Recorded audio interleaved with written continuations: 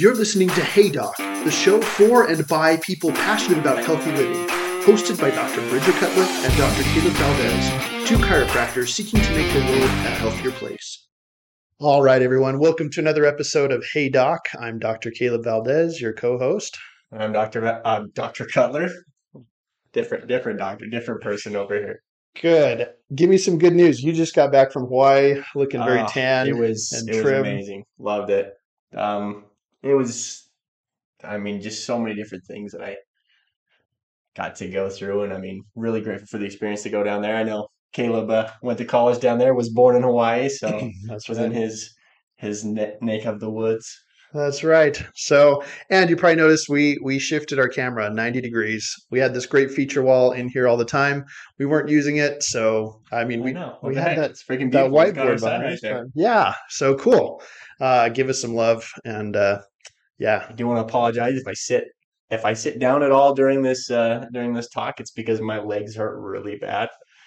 Because took a week off of doing really heavy lifting and just jumped right back into it, and now everything hurts and I'm dying. So yeah. Okay, well, good. Good for you.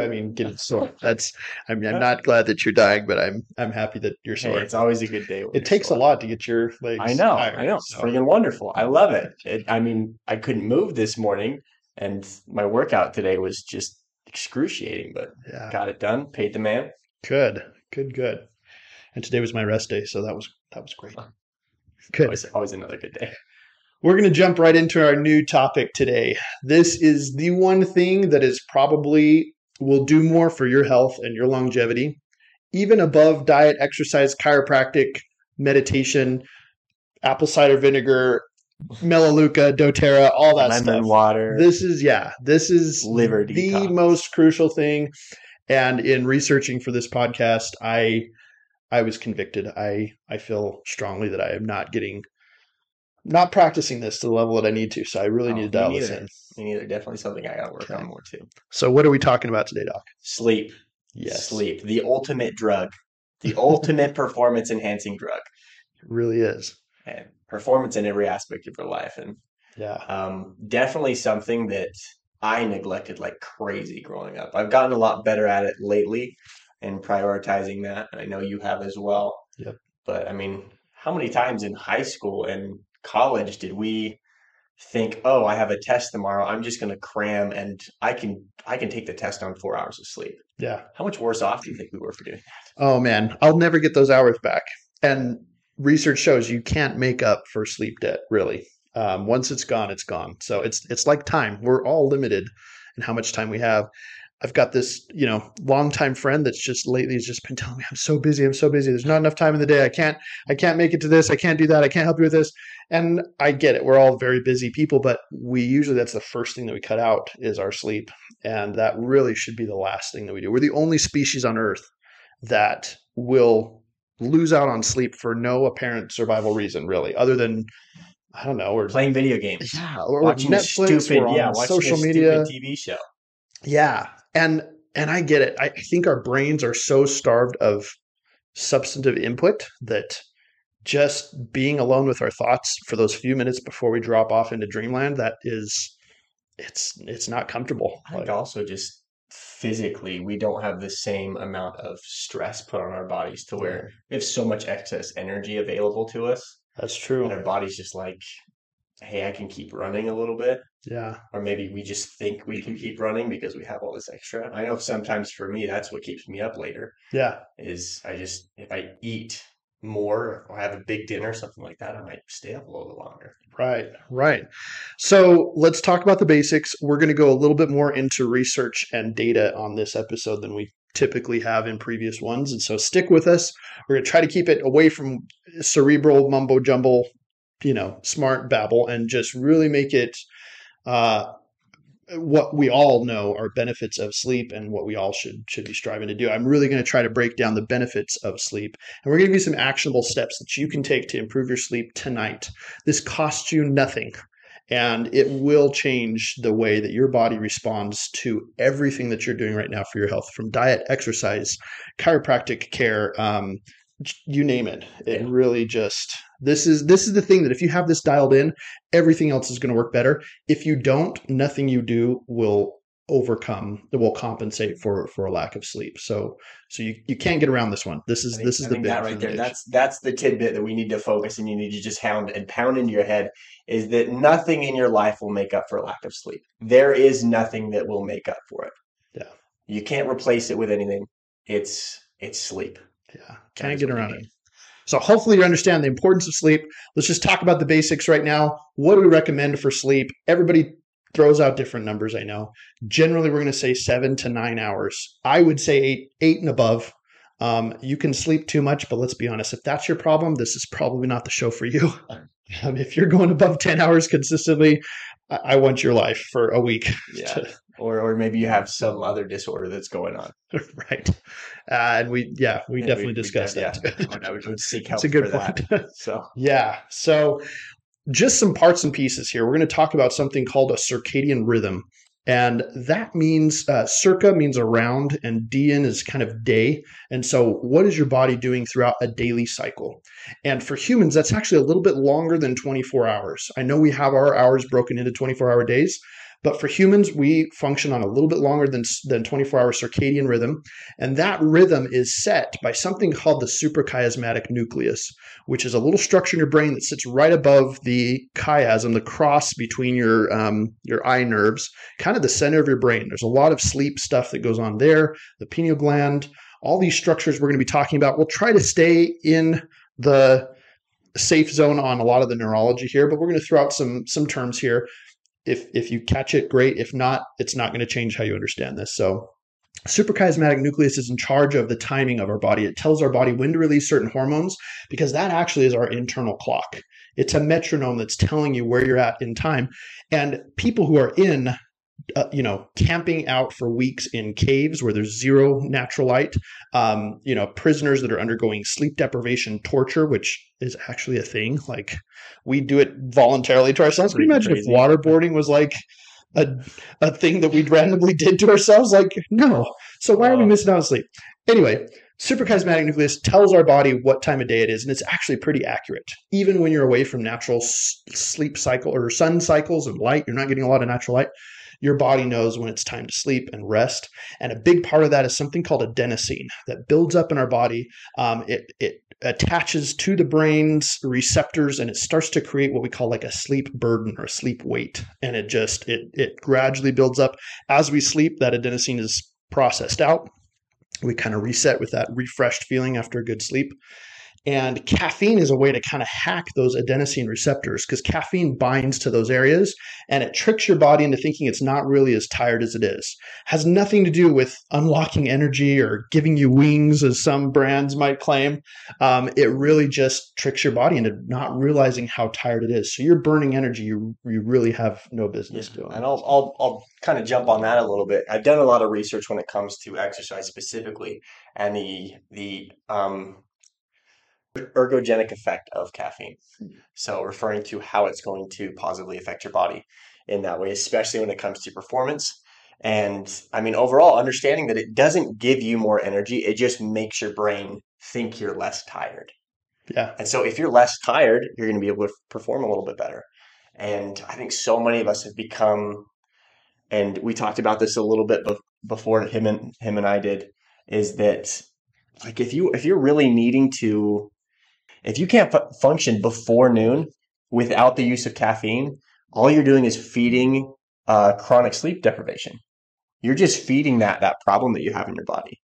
And so if you can stay up and be okay until 12 and then drink some caffeine then, just to kind of help you with that feeling of feeling less tired, absolutely go for it. But if you constantly need caffeine first thing in the morning to wake up, you're probably depriving yourself of sleep. Yeah. And you're just self-medicating that problem away. Which is just crazy. Yeah. So one more structure that's really important to understand is called the thalamus. And this is kind of the gatekeeper to your brain. If you imagine your prefrontal cortex as kind of like the CEO of a company, thalamus is like a secretary that decides who gets to go in to see it. And at the end of the day, that secretary has to put up a little closed for business sign, lock the door, and put everything out to the side, the thalamus kicks in to shut down some of our sensory inputs, things like the texture of your sheets, the sound of the air conditioning, all of that stuff that we want to just tune out. If your thalamus is weak, those signals pass unimpeded into that cerebral cortex. You're hearing the dripping going on next door in the kitchen sink or whatever. We can strengthen the thalamus with one of the great ways is chiropractic care. As we adjust, we increase the input to that structure. It becomes stronger and it's better at filtering out some of that noise. So if we think about real-time application of this specific context, concept with the relation to the thalamus, and you think about light sleepers versus heavy sleepers. If you're such a light sleeper that even the slightest sound, like a fan or, I don't know, a door shutting in like 8 rooms down, something like that, if that wakes you up, probably means there's a weakness in your thalamus. It isn't able to regulate those inputs. And that's where it comes down to where chiropractic can have a huge difference in allowing that thalamus to work at a greater degree. Yeah.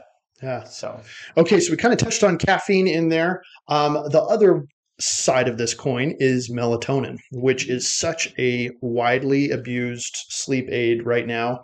Take it away, Doc. Let's talk about freaking melatonin. I mean, how many times as kids did we hear that the natural thing to do is to take melatonin, or because turkey has tryptophan, it's going to create more melatonin, so you're going to feel more sleepy? Like, no, absolutely not. That's not what's causing you to be sleepy. It's because you just excessively ate like crazy, and now your body's like, dude, shut everything down. We have to have to try and process this in Thanksgiving. Yeah. But melatonin, there is no research that shows that melatonin is responsible for putting you to sleep. In your body, when it's naturally produced in relation to circadian rhythm, it will help you feel more tired. But there's no research that shows the effectiveness of supplementing with it. It doesn't make your sleep any better. It doesn't make your sleep any harder or deeper. It's produced on the lateral ventricles right around the pineal gland. Yeah. And so it does help your body realize when it's nighttime and begins to shut things down for sleep, but it doesn't cause sleep, and it will not enhance that sleep as far as quality goes. Taking it in supplement form has absolutely no effect. In fact, the problem that it comes down to, it's the same with testosterone. Like when you take steroids, your testes will start to shrink because your body's like, hey, I don't have to make this anymore. Hormone. So how do we know that's not going to happen in the brain? And if it is where you do feel tired when you take it, more than likely there's a placebo effect to it. Is you feel like you're taking something to make you tired, and so there's a placebo associated with it. Yeah. And that's more than likely what's going on. Yeah. It's such an important hormone, we know, but we really don't understand it yet to the degree that we can say, and it kills me when parents, are giving this to kids to try to get them to sleep. Especially little toddlers. Yeah. You have a melatonin-dependent toddler that can't power down at the end of the day, and his brain is no longer creating this important cue to tell him when it's nighttime, and you have to increase that dose every single time. And the crazy thing about the supplements that you get melatonin, they don't regulate how much is in there. That's right. So in an effort to try and make them more effective so that more people will buy that, because hundreds of $1 millions in that industry, specifically for melatonin. So in order to try and make it more effective, they increase the dose. They try to give you like a super effective one. Yeah. And I mean, who knows what that effect is for long term, what we're doing to that. Yeah. Just craziness there. So if this sounds like you, and this describes so many of us, and this was me, I promise. Melatonin at night to fall asleep, caffeine in the morning to wake up. It's the gas and the brake, basically. And I was regulating and self-medicating that and dosing myself into oblivion. Figure this out. Let's take control of this. Let's start backing you off these things, get your body back producing those things and back on a circadian rhythm so that it can wake up and fall asleep at the end of the day. Because that is the key to hormone health overall. And if we're messing with all these hormones, with adenosine receptors, with caffeine, with melatonin, stuff like that, something is going to be off. And it's a lot more than just those hormones involved. For sure. I mean, every other hormone is going to be affected as well. And that's where it comes to recovery. And I know in one of our previous podcasts, I had quoted Matt Fraser, who said that if we weren't required to sleep would be a performance enhancing drug. Yeah. Like they would ban it because it's just so effective. But specifically, we'll look at testosterone and HGH. So HGH, human growth hormone, which causes so many beneficial things that happen in your body, creating of new tissues, tissue repair, all these different things, especially for young kids, especially for people who are still growing a lot. That peaks between 12 a.m. and 3 a.m.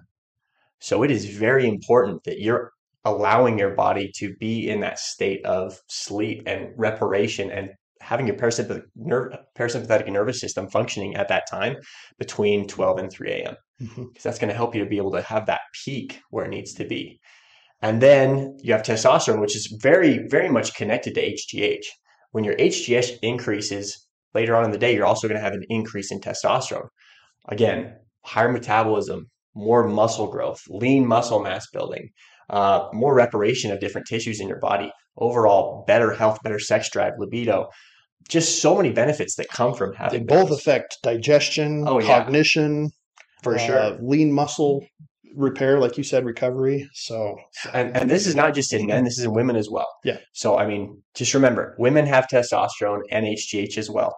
You have to think about those. There's very much a relationship between all of the hormones in our bodies and the degree in which they're able to function and degree in which they're released, and our body's able to modulate those. Yeah. And sleep has a humongous effect on those. Yeah. Like probably more than anything else. Like sleep's above nutrition, because if you don't sleep enough, there are people who do crazy fasts for many, many days. If they weren't sleeping well, there's no way they'd be able to do it. Yeah. Okay. Sleeping is what allows you to be able to kind of tap into those things and allow your body to adapt to different situations. Right. It's kind of your adaptation stage. Yeah, and that's where a lot of things happen cognitively that we're now starting to understand. We take experiences that we had during the day, and they're stored in the short-term memory, kind of like your RAM if you're on a computer, your short-term memory, and it starts shuttling those up to what's called the cortex. And those start sorting out memories. They disentangle connections that shouldn't be made.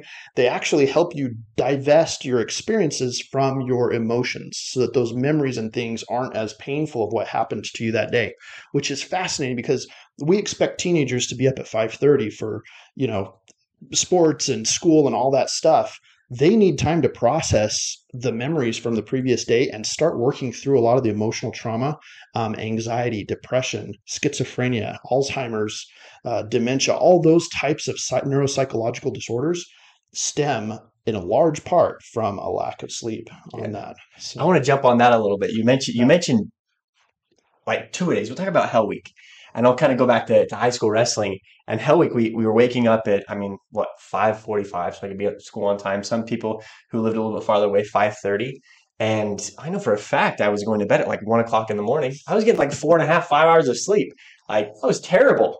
And yet I'm expected to go and to work out in total during that week, 4 or 5 hours. I'm never going to get that week back. And that is there's way more of a deficit that's placed on my body as opposed to a positive. Okay. There's so much negative that's happening in my body because my body's freaking out at that point. My hormones are all out of whack. I'm not actually getting anything out of that.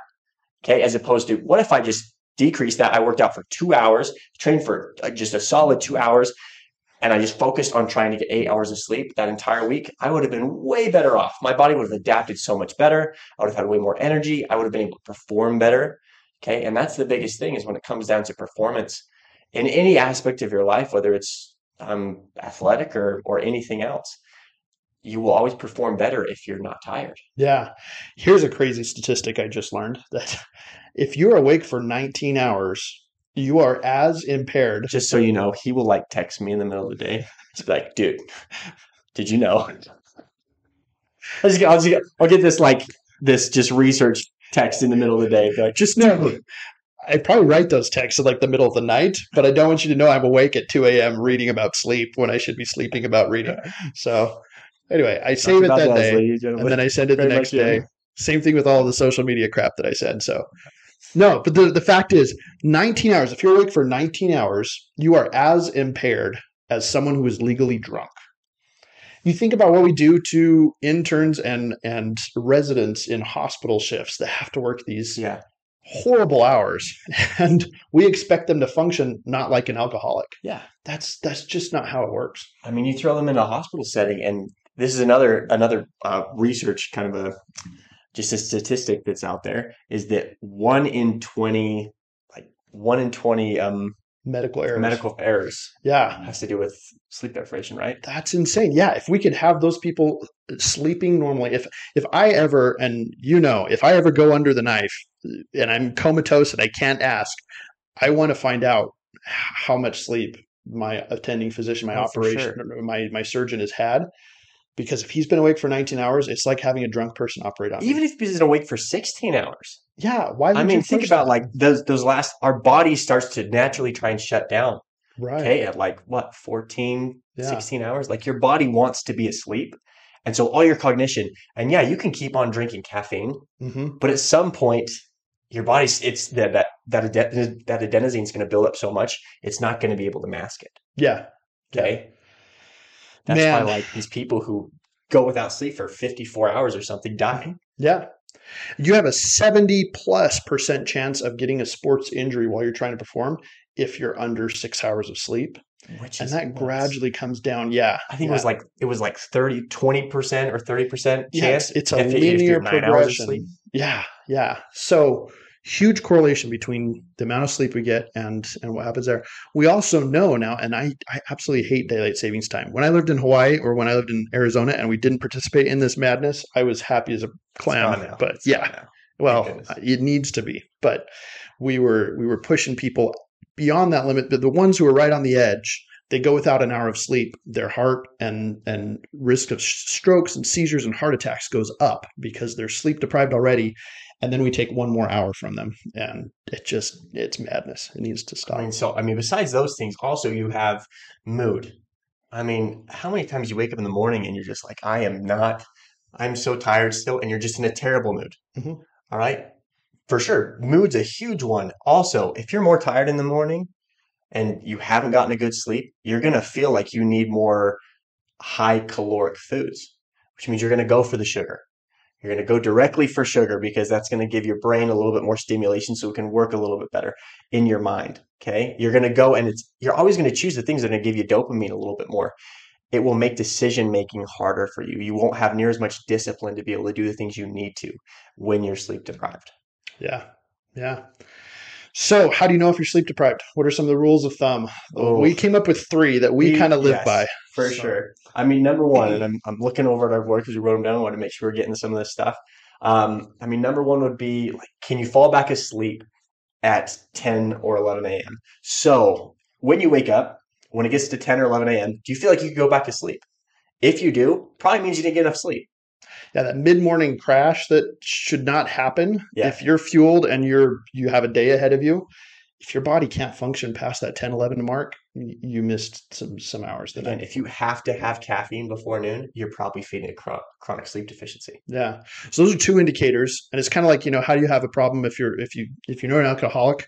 What are some things, the cage, mnemonic and stuff like that? Yeah. Those are probably the 2 biggest sleep ones. If you're hitting that snooze alarm and you just feel like you're not ready to get started, you should feel rested and awake. And I just want to address sleep apnea really quick too, because a lot of people think that's just overweight, middle-aged men that get that. I had a patient the other day, a 6-year-old child that was just chronic fatigue.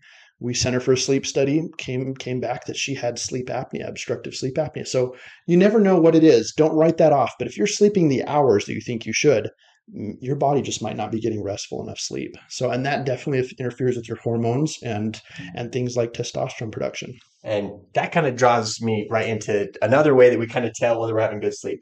This is specifically for men. We call it the boner test. All right. Very scientific. Yes. Morning wood. And I kind of got this from Kelly Starrett. Shout out to him. Great things. But we've done more of our own research on things like this. And just conjecturally, if you look at, first of all, the parasympathetic nervous system is responsible for the erection. Okay. So rest, digest. That's when you're going to get the point and shoot. Okay. Parasympathetic, erection, the ejaculation is going to be sympathetic. So parasympathetic, if you wake up in the morning, you have an erection, it probably means that your body was able to get into that parasympathetic state. Mm-hmm. If you're having a problem getting erection, ED, your body's probably in a stressed out mode all the time. And it's like, no, we're not ready to have sex right now because we're worried we're going to get eaten by a leopard.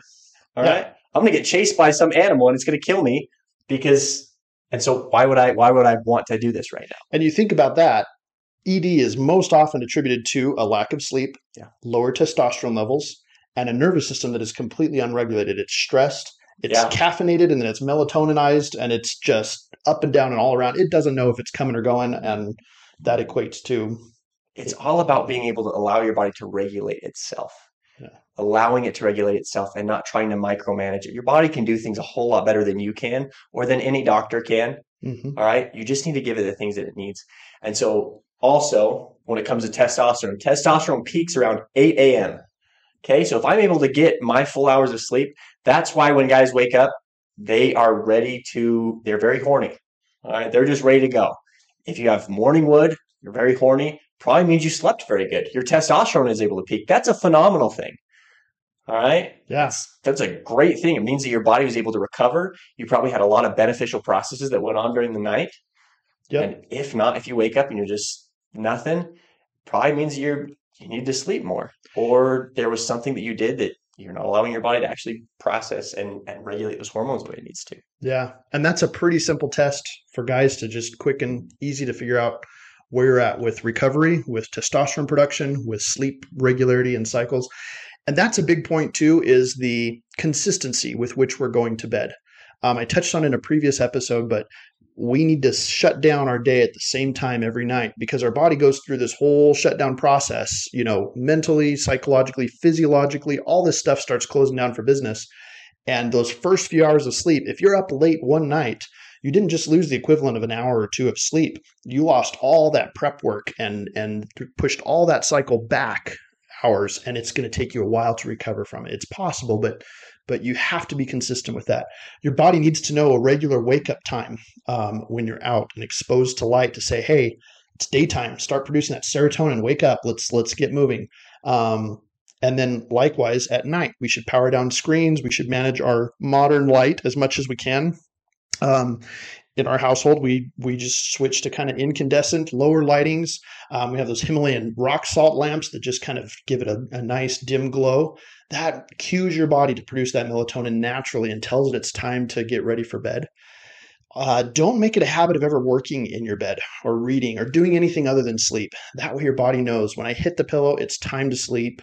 I'm not here to watch Netflix. I'm not here to just, stay awake and think. If that's your problem, get up, walk around, maybe, get a little snack or something that is not going to disrupt your sleep cycle too much and restart that process to remind your body, hey, now it's time to go to sleep. Are you ready for that now? Yeah, for sure. And I mean, when it comes to, and we talked about the suprachiasmatic nucleus as well. All right. First of all, when you wake up in the morning, and this is advice that everybody should take. And I try to go outside with my dog in the morning and expose your eyes to the sun. Okay. Look at the sun. Okay. Because that suprachiasmatic nucleus is going to be initiated and it's going to be stimulated by those rays from the sun. So one of the very first things that you should do is as soon as the sun's up, go outside, get exposure to your face. Mm-hmm. Let your eyes actually open up, let in that sunlight. And that's going to start that pretty much that timer, that rhythm of your body saying, okay, sun's out. It's time for me to have energy. It's going to stimulate that hormone release so that you can have more energy throughout the day. Okay. And then as it starts to get darker, if you're constantly having tons of LED blue lights until midnight, your body's like, hey, why is it still light outside? I should be super tired right now. And I notice that when I'm studying really late or when I'm working on something on my computer, I will feel really tired at about 9:30, 10. Like I'll feel really tired. Like I could go to bed right now. But if I push past it and I keep sitting on my computer, I'll kind of get like a second wind. Yeah. And that's not a good thing. It's not a good thing that I got that tornado. Second wind. Yeah. What happens is it's my body having to override the natural sequence that's trying to happen mm-hmm. and forcing me to stay awake. Yeah. And then you start relying on cortisol and adrenaline, mm-hmm. Noradrenaline, all these other things come into play that aren't supposed to be there. Your body's like, wow, if we're not going to bed right now, something really bad must be going on. Yeah. Like, are we starving? Are we being chased by something? Like, why are we not in our Nothing cave? good ever happens after midnight. Yes. From one of my favorite TV shows, How I Met Your Mother. Nothing good ever happens after midnight. Just go to bed. It's true with sleep as well. Midnight really should be midnight. Like Absolutely. Have been in bed should for be that in bed. time. Yeah. So, I mean, ideally like 10, 10:30, 11 o'clock at the latest, try to be in bed, hopefully asleep by 11. Yeah. That's going to allow you to wake up. And honestly, you'll notice a big thing. And if your body gets used to waking up at a certain time, you'll naturally just be able to come out of that. Mhm. And being able to have like complete darkness during the night will have a huge effect. No lights in your room, no night lights. Okay, take the night lights out. I know it may scare some people, but take the night lights out. You need to have complete darkness so your body can actually have that sensitivity and have that sensitivity turned down. Allow your thalamus to shut everything off. Yeah. And I'd even go, so the next step, if you really want like the bonus points for this, take all the electronics out of your room too. They may not emit light or produce sounds, but having that much electromagnetic signal in your area, your body will eventually, you'll reach a point where you're sensitive enough to that I have to put my iPad, iPhone, everything's outside of my sleeping area. And actually just this last week, I got some blackout curtains. And we have like the dark curtains over the window that everybody, has. They think those are blackout curtains. Those work. But if you turn off the lights and you can see street lights or moonlight underneath those, they're probably not, they're opaque curtains, but I have the kind that like seal around the window, basically makes it a wall during the night. And then it's Velcro. I can just yank it off in the morning, get that light in, start, my day that way. But the dark curtains that have sealed out all light, man, I can't tell you how much my sleep has improved with that. And then we use hostage tape. Big fan of that stuff. Yeah, he got some of that. Gave me some of that. Yeah, that's been huge difference, especially. You think about just the benefits that come from nasal breathing. Yeah, and read several books on nasal breathing and looked at different research papers on nasal breathing. We've had many different discussions on this, and thinking about there's so many different aspects that come into play here. Both jaw shape, cavities. Think about the aerobic bacteria in your mouth that they feed off of that oxygen. So if you completely cut them off, your body's not going to morning breath. A lot of times that's because you're breathing through your mouth constantly. If I'm able to shut that off completely and just be breathing through my nose, it's not going to be feeding those bacteria so they grow and create cavities, stuff like that. But also recovery wise, if you think about, and this is something I work with a lot of patients and I've worked with a lot of people when it comes to exercise with, is think about when I initiate a breath with my mouth, it's almost always going to initiate up here with my respiratory muscles, those accessory muscles of respiration. Okay, so I'm going to be breathing up here. Again, your lungs are shaped like pears. When I initiate the breath with my nose, down here, my diaphragm is going to contract a lot more. So first of all, you're getting a lot more O2 and carbon dioxide exchange that's going on, which means you're going to have better recovery. You're going to be able to get into deeper sleep. Also, your heart's not going to have to work near as hard to get as much of that oxygen into your blood, to those tissues, that oxygenation that you need for the recovery. And when that oxygen hits our sinus passages, we actually increase more testosterone production breathing through our nose than we do through our mouth. There's so many benefits of that. And that's a whole other episode content. But yes. The hostage tape, there's little strips like this. They come in these little packs, and they go right over your mouth. It seems like you're not going to breathe, but you can breathe. Don't worry about it. Nobody's asphyxiating here. And a lot of people will be like, well, I have stuffed sinuses, stuff like that. You can flush your sinuses before. Honestly, like if you try and cover it up, a lot of times your body will start to clear out your sinuses itself to allow it to breathe the way it needs to. And sometimes you may wake up the next day, and he told me he wake up the next day, he was just like, felt like I was oxygen deprived a little bit, but your body will start to actually regulate, and it realizes that and it becomes used to it. Because it's like, hey, I don't have to breathe through my mouth anymore. I can breathe through my nose primarily, which is going to slow down heart rate, which is really going to allow, parasympathetically, that's so beneficial. Yeah. I have a patient I'm working with right now, and she is really trying to cut down her consumption of alcohol to manageable levels. But that's another thing that I think people self-medicate with. They think if I just have a little drink, a little nightcap, before bed, kind of help me power down, loosen up, all that. And you told me something fascinating too about cannabis. So yeah, so a lot of people think that alcohol is like it's a downer, and a lot of times it can actually keep people awake. For a lot, and it very much depends on your body. Yeah. It's still going to be metabolized by your body. Your body has to shift it to your liver and just go like crazy to try and get the toxin out. And hot take here: no amount of alcohol is good for sleep. Even one drink of alcohol or recovery. Yeah. Like it's going to affect your sleep. Okay. It's going to decrease the amount of REM sleep you're able to get. And you may be like, oh, I had the craziest dreams last night. But what happens is it's displacing your REM sleep. Okay. So you're not getting it when your body's used to. because your body has to completely focus on trying to detoxify itself. Yeah. Okay. Because it can't just have alcohol sitting in your body overnight. Right. All right. So it's going to have to just go through the whole process. It's the same thing with eating a bunch of sugar before bed. Mm-hmm. Okay. So when we talk about nutrient timing and people are like, oh, well, don't eat right before bed. Honestly, that's a great thing to do right there. Don't eat before bed. If you are going to eat protein and fats, Mm-hmm. okay, higher protein, a little bit of fat, like stuff like that right before bed. Like if you really need something, that's going to be ideal, as opposed to eating a whole bunch of sugar, which is going to just stimulate your body to start secreting insulin, which is going to decrease, has an inverse relationship with testosterone a lot of the time.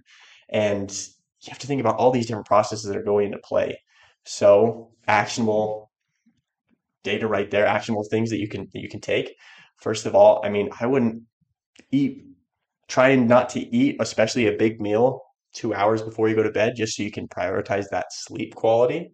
If you do have to eat, proteins and fats primarily. Mm-hmm.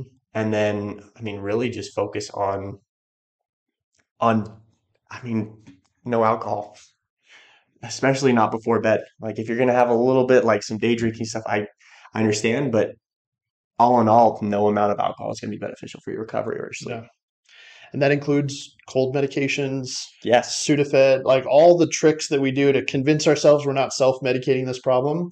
You should be able to get into a good, healthy sleep rhythm without any medication or intervention like that. There are some supplements that are really good though for that. And so what would you recommend for just kind of helping support natural rhythms? I mean, number one, a big thing, especially for people if you're old and you have trouble modulating or regulating your blood glucose, your blood sugar, would be inositol. So inositol it's an awesome thing that you can take. I mean, I take it every once in a while. It just helps to kind of regulate your blood sugar, which will also help with insulin secretion. Okay, so it allows those HGH, testosterone, to really be able to peak the way they need to. That's why I like that. I mean, other things that we have. I mean, what are some things that you think? I'm always preaching magnesium because magnesium deficiency is so rampant. There's so many things that rob us of magnesium. And what kinds of magnesium? Because there's so many out there. There are so many out there. Glycinate and L-threonate are the ones that most directly correspond to what we're doing here. I take L-threonate if I'm feeling like I'm a little magnesium deprived. A quick test to figure that out is I'll take the dose that it recommends and usually I need to double that.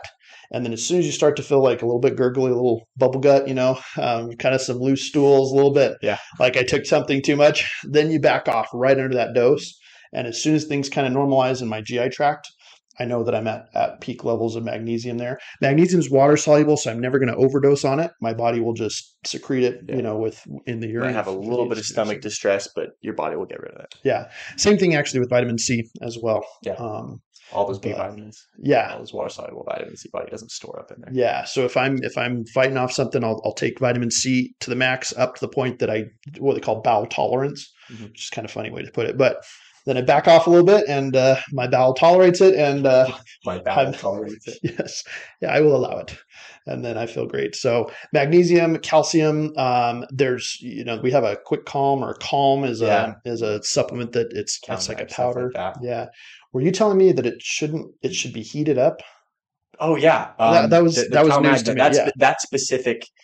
That specific brand. And I think a lot of different supplements when it comes to calcium, magnesium, it is actually more effective and it's more easily absorbed when it's a little bit warmer. Like a tea or something. Yeah. So, and there's a lot of places where like, I'm not a fan of cold water, drinking cold water. I know a lot of people love their ice water. Not a fan. Mm-hmm. All right. Your body has to heat that up. So yeah, you're going to use more energy trying to get water to the temperature to where your body can use it. Whereas if I'm drinking the amount of water that I should be drinking, I don't want to make it harder for my body to use it. I want to give it to my body right away. Be like, hey, here you go. Here's some like room temperature water or even a little bit warmer to where your body's able to, hey, I don't have to really heat it up that much to be able to utilize this. Yeah. And honestly, hydrating like that before bed is a great way to do that. You'll probably have to wake up and your body will get used to waking up at a certain time to pee. And then you'll go back to bed and you'll sleep amazingly. Yeah.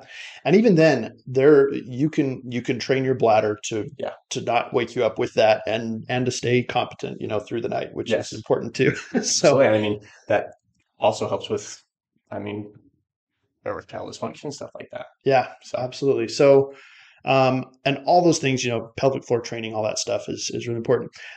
Temperature is another big factor too. Speaking of not drinking cold water, cooling your room, ideally, and research has shown that about 65 degrees is ideal. Yeah. Our brain actually has to cool its core temperature about 2 to 3 degrees to really get us into a good sleep cycle. And so if you sleep with a lot of covers on, you have to be warm. You might have an underlying thyroid condition or something going on with that we could address. I think a lot of ladies, especially ladies that I know, like in my family, there's a lot of hypothyroidism, some Hashimoto's type stuff like that. And so like get very, very cold, very easy. Yeah. So let's address that type of a thing so that your body is comfortable at about 65 degrees. And I try to keep it that way year round. I utilize a 8 Sleep, like a pod system. One of the best investments I've ever made in my life. And the way I justified it to myself, because I was not in a position to buy an item like that at the time. It's probably the most expensive purchase I've made in a long time. But I spend a third of my life in that thing. 8 hours out of 24, I'm in that puppy, and I need to get a blackout curtain. I need to get to a deep sleep. It's a smart mattress that will detect my heart rate variability, my breathing rate, how often I'm tossing and turning. It'll count all of that. And it has a smart autopilot that will adjust the temperature setting there locally to keep me in the deepest sleep. And it chills down to 55 degrees and it heats up to 120 when I'm sick or, need like heat on my muscles or something like that. Yeah. But if I can maintain about a 65 degree temperature, then throughout the night, as you hit REM sleep, you want it to be a little bit colder. And then as you kind of hit non-REM, you want it to come back to neutral. And by the time it hits neutral, I come out of a deep sleep naturally. No alarm clocks, nothing like that. I do have a vibration setting on the mattress that tells me when it's absolutely time to get up and going in case I oversleep. But that hasn't happened for probably a year that I've actually, awesome. slept up against that. So, and personally, when it comes to my bed, because I know a lot of people come in and they'll ask me, Doc, what type of bed should I be sleeping on? Or I sleep on my side, and I'll kind of give like the recommendations I do for that. People associate us with treating the back, and so like, oh, back doctor. Oh, what's your favorite pillow? Yeah, what's your favorite pillow? What is the best thing to do? First of all, if the pillow's cranking your head up, get a softer pillow. Get a lower pillow, one that's flatter, one that really allows your body to have that cervical curve. Him and I both have. He got me one for her birthday. It's a pillow that kind of has a shape that allows my head to sink back in there. My mattress, I prefer to have one, and I recommend having one that allows your body to. If you have to stick a pillow in between your underneath your knees because it's too stiff and that causes pain if your legs are flat, you need a softer bed. Mm-hmm. Okay. Memory foam, the hard thing with memory foam is it locks your body into extension. Okay. Because a lot of people aren't able to actually put pressure through their low back. So having a soft enough bed that kind of cradles your body and allows those erector muscles to relax. I used a purple mattress for a long time. Right now I use the 8 mattress. A side sleeper. I know a lot of people are side sleepers.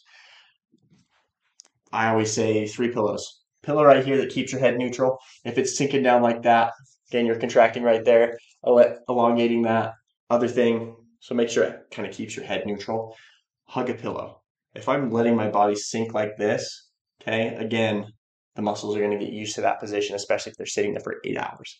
Okay, so I have a pillow that allows me to keep my chest kind of nice and open. Also, I put a pillow in between my knees. So in between my knees, so like I'm hugging something. Don't hug a person when you sleep. I know some people are very much cuddlers when they sleep. The problem is your bodies need very different things. And so sleeping that close to someone is going to make you have a less efficient sleep. Yeah. Your head and your hands and your feet are what off-regulate all that extra temperature and cool you down. And if those are involved in a cuddle while you're trying to sleep, cuddle other times. We're pro cuddlers, but don't get us wrong. Just pick some times when you're not trying to recuperate there. Big fan of the back-to-back method. Yeah, that seems to work well because it lets your body regulate its own temperature as well as it can. I do want to say I learned this kind of, and I would be interested to kind of go down this rabbit hole at some point. I need to research a little bit more, but when there's a direct fan, like an oscillating fan, a ceiling fan that's on to blow on you to cool you off. I think I heard this one. Have you heard that like SCM, torticollis incidences go up?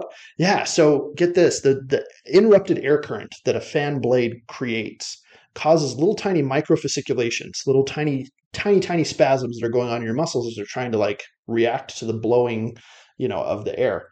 And that over time, over the night, will lead to muscle tension, muscle stiffness, and a lot of times you can wake up with wry neck or what we call torticollis because those muscles go into lockdown. I slept wrong.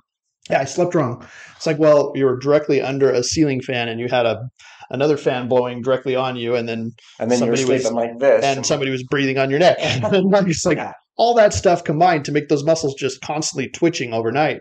And yeah, that's why they burned up all their calcium. They had no more calsequestrin to keep them moving like they're supposed to. And then you end up in our office and say, oh, I just slept on my neck wrong. Well, you've been doing that for 20 years, Karen. Yes. And we're here to help you, but we got to change some of the other things that are going on. I kind of want to jump into a little bit when it comes to mental health and the effect that sleep has on mental health, because I have a lot of people that I'm very close with that have struggles when it comes to psychiatric disorders. My grandpa, my mom's father was a big example for me of someone who had something, and I think it's like 94% or more. Almost every single person with a psychiatric disorder will usually have dysfunctional sleep. They will have a problem with their sleep. They won't be getting good quality sleep. And if you do a sleep study on people with psychiatric disorders, almost always they will have that dysfunctional sleep. And we look at that in kids with these. I mean, we try to think about why are so many people having depression, ADD. Anxiety, ADD, ADHD, all these different things that kids are struggling with now. And we're looking at all these different factors. Why are we focusing on sleep? First of all, look at how much sleep they're getting. Are they getting effective sleep? Do they have a TV in their room? Are they watching TV till whatever time at night? Are they actually able to get into bed? That's like a 90s problem, a TV in your room. But like, I know. You have a cell phone now, and literally right here. Yeah. I mean, all the information in the world, 2 inches away from your nose. Why can't you sleep? Yeah. Why can't you sleep? You're reading about monsters right now. I'm looking at videos of sharks at 2:00 in the morning. Why can't I sleep? Yes, this is so terrible of me. Then you fall asleep and you have bad dreams and then I sleep even worse, and I wake up in the morning and I don't have a boner because I was dreaming about sharks, and they put me in sympathetic, and I'm like, oh my gosh, I got to run away or swim away because I'm getting chased by a shark. Yes, and then you either wet the bed or you kick somebody, or it's a problem. So anyway. Just don't watch shark videos, or any videos for that matter, closer to bedtime. And it does take a while for your body to power down. Start eliminating some of those bright lights, some of the tech layers. You absolutely have to have that. Get some filter glasses or put an app on your phone, or be creative with that. But really realize that that those things cue up your nervous system. The light really affects how your body perceives that. So let's chiasmatic nucleus, right above the chiasm, that optic chiasm where the optic nerves cross. Uh-huh. Okay, so if you think about that importance when it comes to circadian rhythm, if you're constantly stimulating that, it's going to throw things off. Yeah, that's the important takeaway right there. Yep. So, and right up with mental health, things like that. Learning, like if you are trying to, if you have a physical skill you're trying to integrate, you're going to soccer practice, you've been drilling free throws, whatever it is. Sleep is going to help your body. There's a inferior olivary nucleus that's like, hey, I remember how we fired these in this sequence. Let's try to rewind and rewire that and get it a little bit better, a little bit faster, a little bit more this or that. Sleep is where your body reenacts all of that. And it'll actually do it in fast motion and then in super slow motion. And it starts to just kind of replay all of those muscle memory things. And if you think about it, almost everything we do is muscle memory.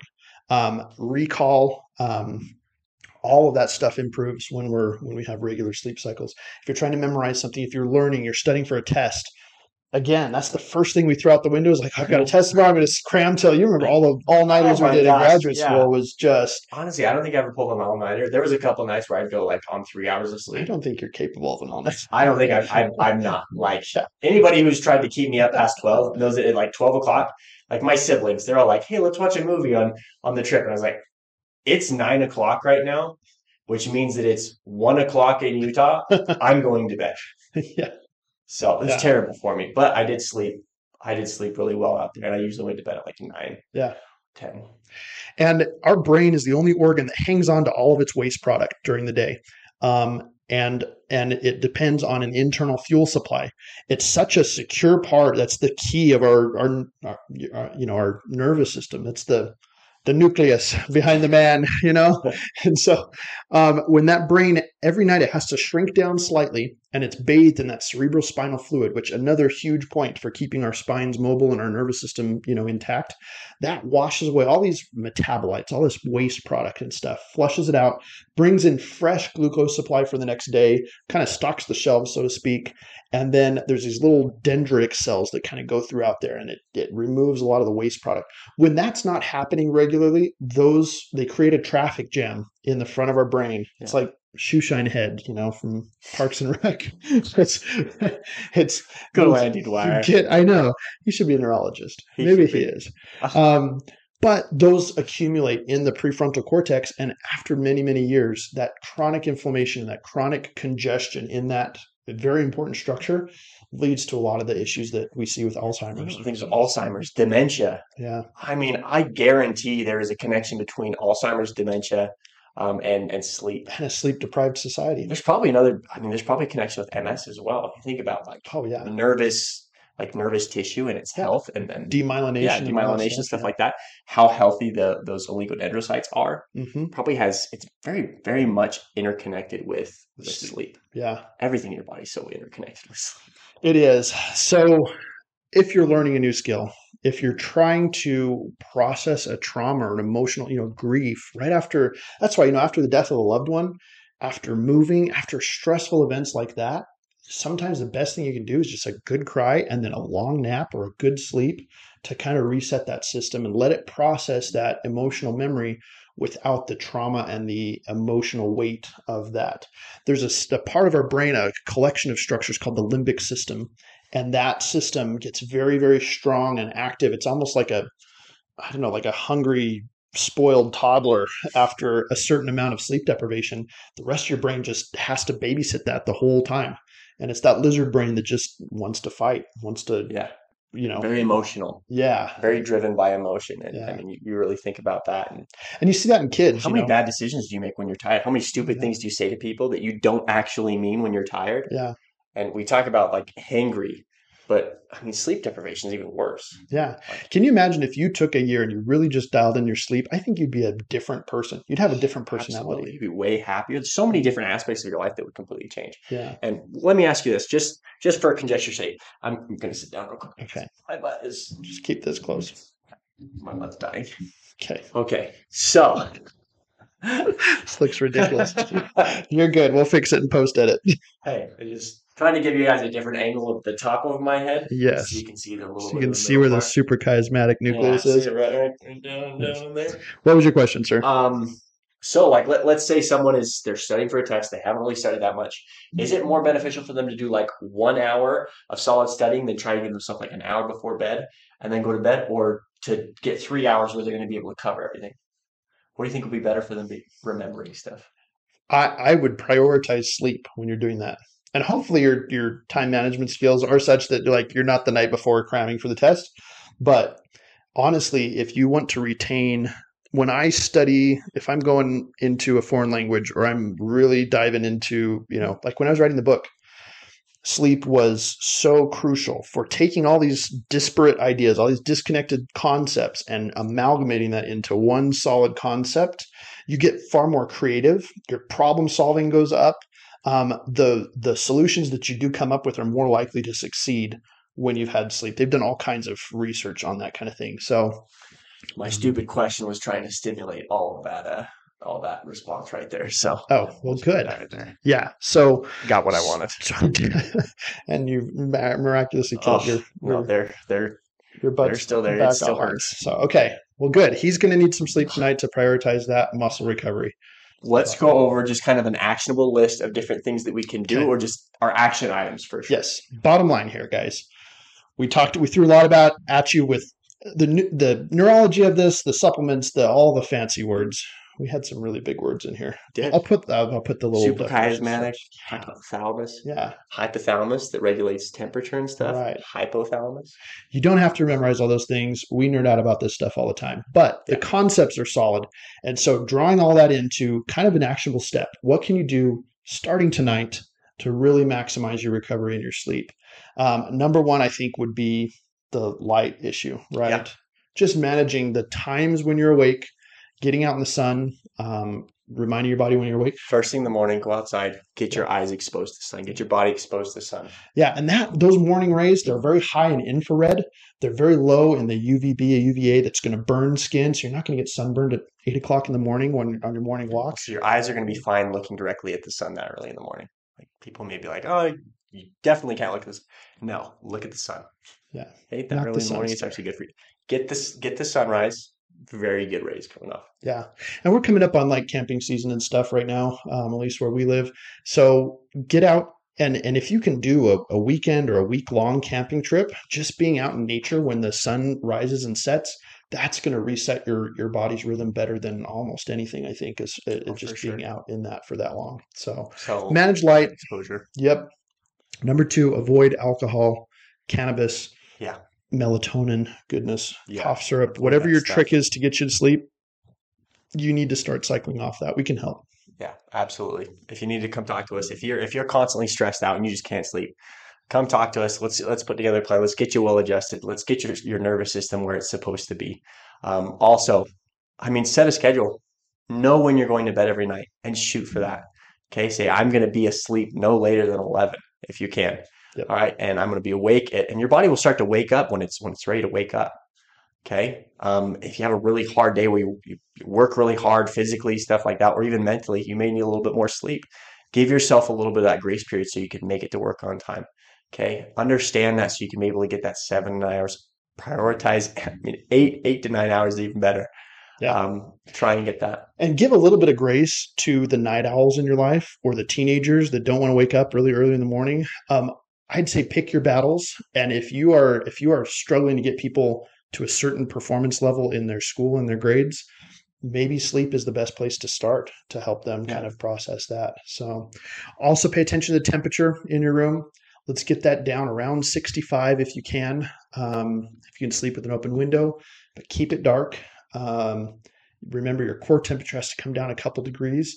If you're a jet setter, if you're a chronic traveler, there's a whole other set of rules we need you to play by to get the same benefits, but we'll help you with that too. Yeah. So, 3 quick things I would recommend as well, just along with that, is a grounding pad. I sleep on a grounding pad every night.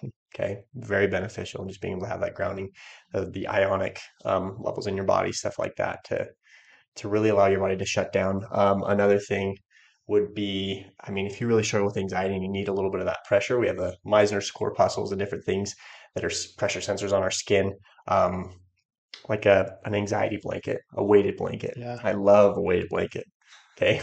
I can't get out of bed in the morning. Can't get out of bed in the morning. I feel like I'm dead, but like it does help kind of get you into that mode a little bit more, or it can, like if you're struggling with some anxiety and stuff like that, it can really help. And then the third one, try and shower before bed.